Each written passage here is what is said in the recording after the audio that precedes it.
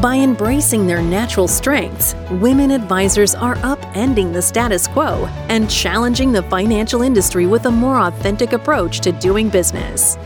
Welcome to the FemX Advisor Podcast, where we empower female financial advisors to fearlessly embrace their authentic selves. Adri Miller-Heckman, the founder of FemX Advisor, inspires and empowers women to leverage their natural strengths, creating more energy, passion, and success. Follow along for female-driven, inspirational, and motivational strategies for you to create the extraordinary life you have always wanted. Well, welcome everybody to today's FemX Advisor podcast. I'm Adri Miller-Heckman, founder of FemXadvisor.com, where women fearlessly embrace their authentic self. Now, my guest today, well, she's as passionate about changing the financial services industry for women as I am. While I focus on helping the women advisors create a more engaging and female-centric practice, my guest today is Barb Provost. She's a consultant, an educator, and an entrepreneur, and the founder of pursestrings.co. Purse Strings is a resource designed to help women become financially fearless by learning what they need to know to make the right financial decisions for themselves and their families. So welcome, Barb, and thanks for being on the call today. Oh, I'm so glad to be here. You know, it's funny. I was reading your website and I realized that I focus on helping women advisors become fearlessly authentic.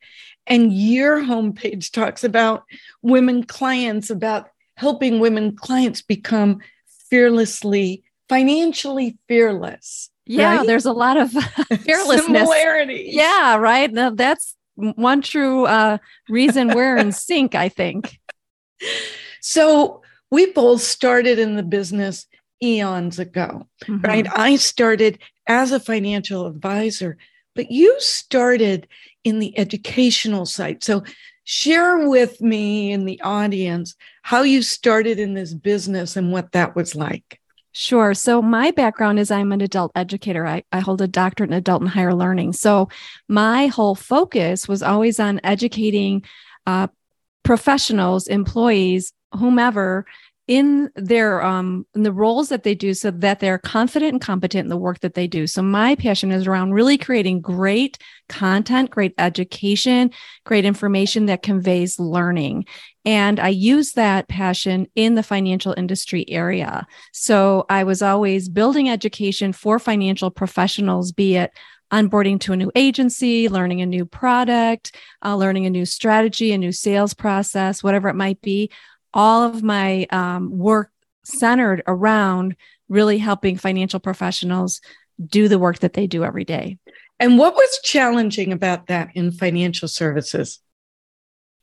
The most challenging thing for me was day in and day out. I could see that they were really overlooking a female market, and being so close to the educational content and the processes, the procedures, products, I could see that none of that spoke to women. It was very linear, it was very generic, and it was very transactional. And none of that really speaks to the way that women do business. And it still is today. It still is today. Unfortunately, so it still is. So you were in the educational side. What pushed you out and to develop Purse Strings? Well, I kept bringing this up to management around their need to really look at women as a different market, and that what they were doing wasn't really fulfilling what women need and want, or how women purchase. And that just came from my gut. It came from what I observed, and I couldn't unsee it. It was everywhere. And they really didn't see it the way I did. And they couldn't see it, right? They couldn't see it. No. You saw it everywhere and they couldn't see it anywhere. Not anywhere. And even when I would do a lot of presentations and speak to it and show them, people would shake their heads. They just couldn't see it. You know, even to this day, I will speak to a firm about the power of women. But when it comes to changing anything, it stops at the door. It stops at the door. And look at seminars today. Boring. Mm-hmm. How would you change? What would you change today if you could redesign the industry? What would you change? Oh my gosh, where do I start? Because you're a designer, basically, an educational designer. Right. Well, so I say the model that we have today was built by men for men, very hierarchical, right? Very top down. Women don't work that way. Women build webs of influence. We are not into hierarchies. We reach across. We help each other out. We lift each other up. We reach out to each other about, I need this. Can you help me on that? Where did you learn this? We ask each other, we share, we build kind of, like I said, a web. So think about the difference, a hierarchy versus a web. Very the way different. It's totally different. So it's about really rebuilding, and I'm sure you're close to organizations or women that you work with that are doing this. They're reshaping the way that they're doing their work, because women really need good financial services, products. They need experts in this field. That they need people they can trust and work with. Women are a very underserved market to the tune of $23 trillion. They're coming into the largest transference of wealth in history. They're a very powerful market, but they're still very underserved and unaware of all that they could be doing to leverage their money. What would you say was an experience you had? And I'm going to let the audience know I did not prep, Barb, for any of this. So what was the most frustrating experience you had working in the financial industry that pushed you to go independent and do your own thing? Well, first of all, I'd completed my education. And the first thing was, when I got my doctorate, my boss, who was a male, said, "Don't put that on your business card. Nobody cares." Oh. So I was already dinged for just being overeducated, as he would say. And so it wasn't acknowledged as anything that was all that worthy, I guess. And to me, it was about really making sure great education, great content, adult-centric learning was taking place. And it wasn't death by PowerPoint, or just because Joe Schmo's the best salesperson, he's going to come and throw up everything he does. And that does not convey learning. And so over and over and over again, I would try to explain to them, that's not how adults learn. That's not how you're going to convey learning or behavior change if you're just getting people with a lot of PowerPoints who are just talking to an audience. I love the term death by PowerPoint. So what's interesting is that you were an expert.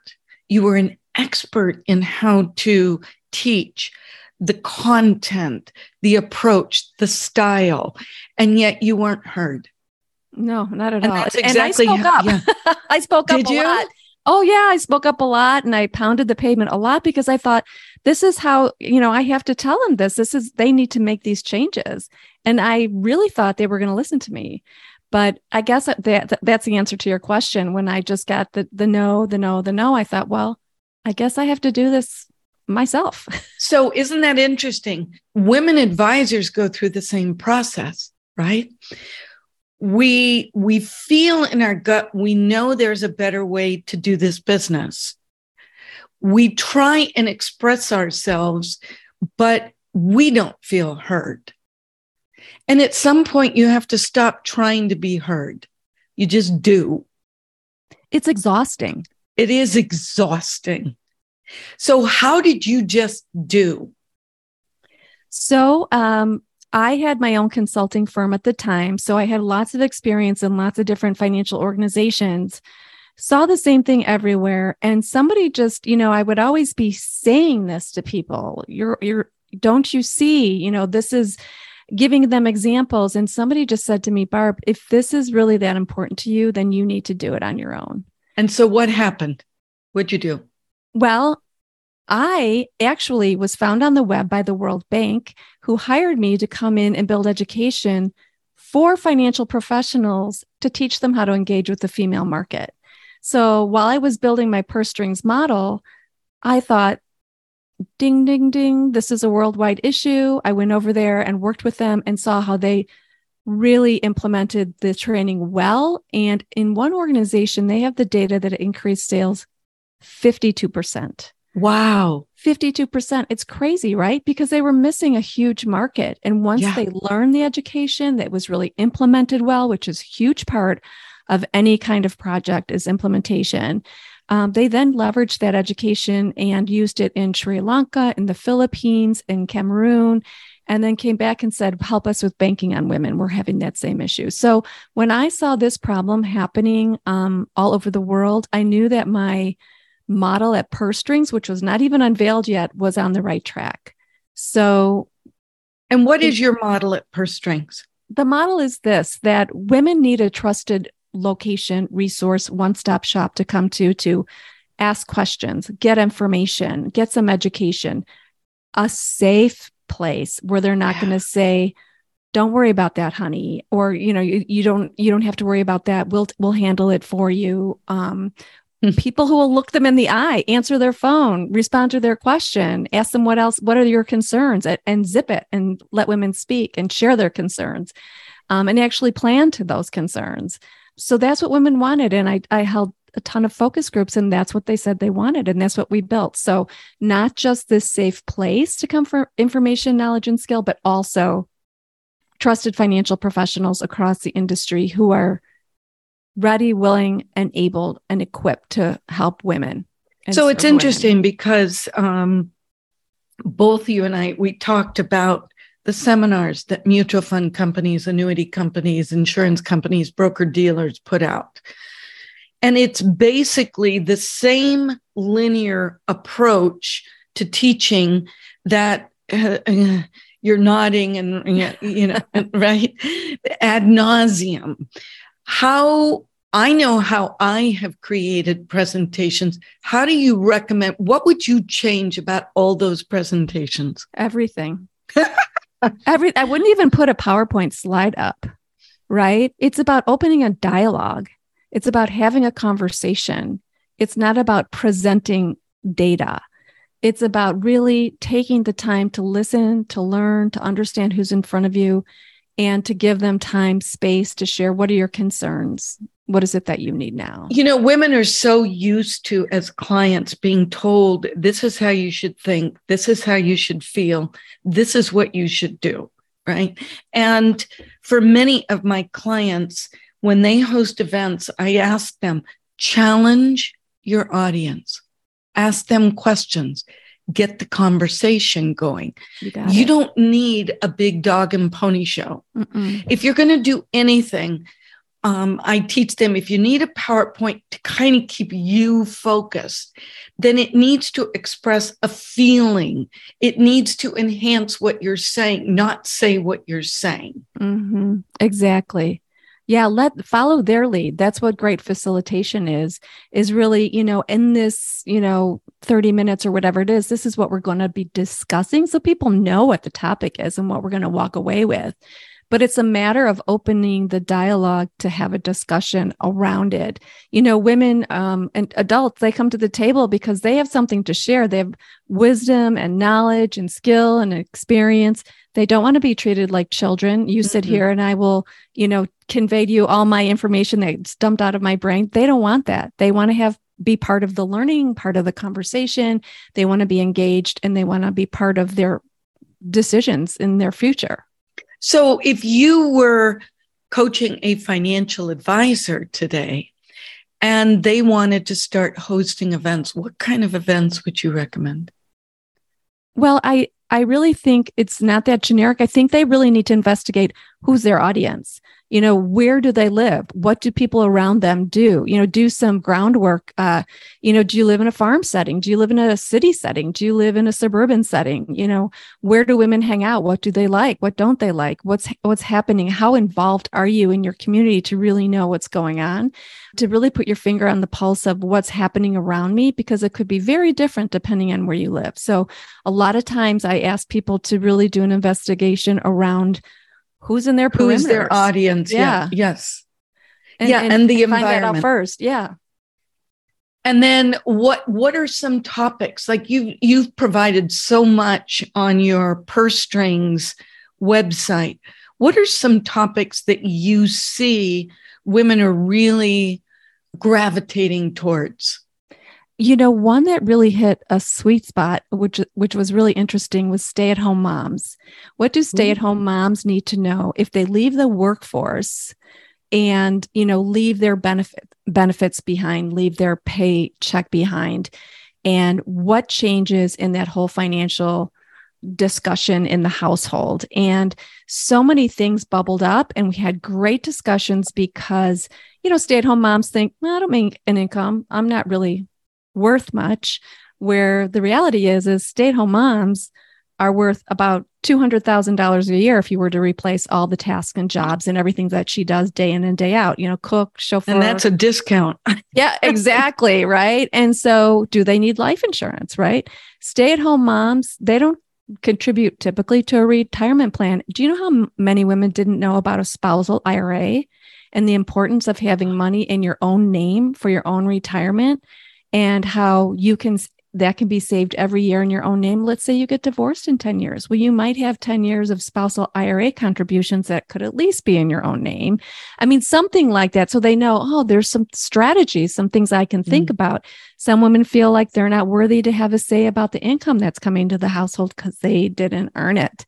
So how do they have a say into how that money is spent when it's coming to the household, how it's invested, how it's saved, how it's spent, and what it's spent on, how to have those kind of conversations with your partner. There is a whole lot of things that came up just with the topic of stay-at-home mom and the impact to your finances. That's really interesting. I have a lot of friends that stay-at-home mom. I have a lot of friends that are my age, maybe a little younger, a little older. Really hard for stay-at-home moms, women who chose to stay home and raise the kids, to feel good about themselves at this stage of their life, right? Exactly. And yet they manage so much.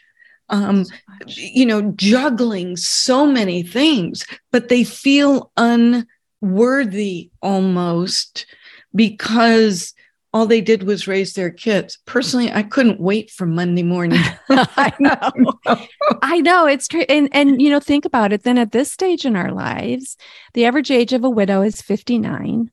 And the gray divorce is the largest age divorce, and it's growing. So if women were not participating in those discussions around the money and the investments in the household, what happens at this point should she end up solo and aging alone? Now she has to step into that conversation around managing her own money, or, going through a divorce, or what the expectations are and what's her life now. So we see a lot of that too, women in transition in that way. How do you help financial advisors? How do we help them learn how to? So most of the financial advisors, I'd say all of them that we onboard, we vet to ensure that they are the right ones for our group. We do have a course that's called Reach, Engage, and Earn the Female Dollar. And this course is very similar to what I built for the World Bank. And what it does is it really drives financial advisors through an assessment of their business practices. We call all the interactions at every touch point where you engage with a consumer, from the first time they look at your website or pick up the phone, all the way through, maybe closing on a product, and then follow up and follow through. So what are all those steps that are involved, and how are you engaging with women, and what are the nuances that women take in at every point in turn that they're making decisions about whether they've made a good decision or not? It's interesting you talk about nuances. I have a very good friend who was here, and her mother is 87, and my friend is very astute when it comes to finances. We talk about investing a lot. She manages their own money, and they're very successful. She and her mother met with their advisors. I'm not sure if it was R.W. Baird or one of the bigger broker dealers that deal with high net worth clients. And she goes, Adri, they were very nice and they were very open and conversational, But we walk in and here are these two petite women. They're all in business suits, starched, well starched, very formal. And I said, and did they put you in a conference table? She said, yes. And I said, and were the leather chairs black? She said, yes. And she said, I was intimidated. I can't even imagine what my mother was feeling. And I understand investments. I mean, there's so many little things that advisors can do to create. That was not a safe environment.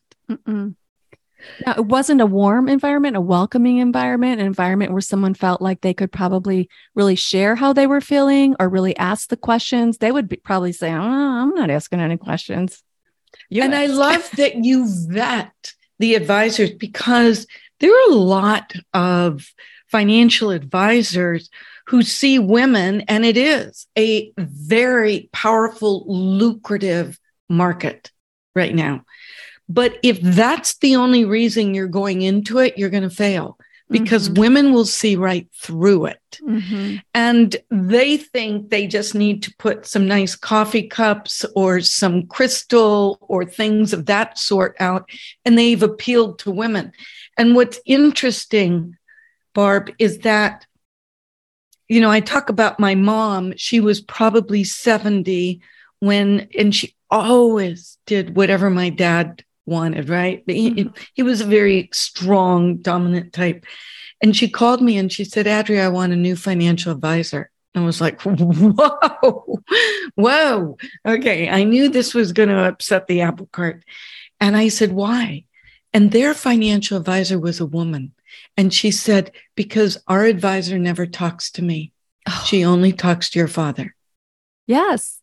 Well, and, go ahead. Well, I was going to say the chime that what we heard over and over and over again is women would say, my financial advisor doesn't even look at me. They don't look. They don't know how to engage them, right? When you're sitting in front of a couple and the woman isn't participating, you need to almost turn your chair, look straight at her and fully engage her and say, I want to hear what you have to say.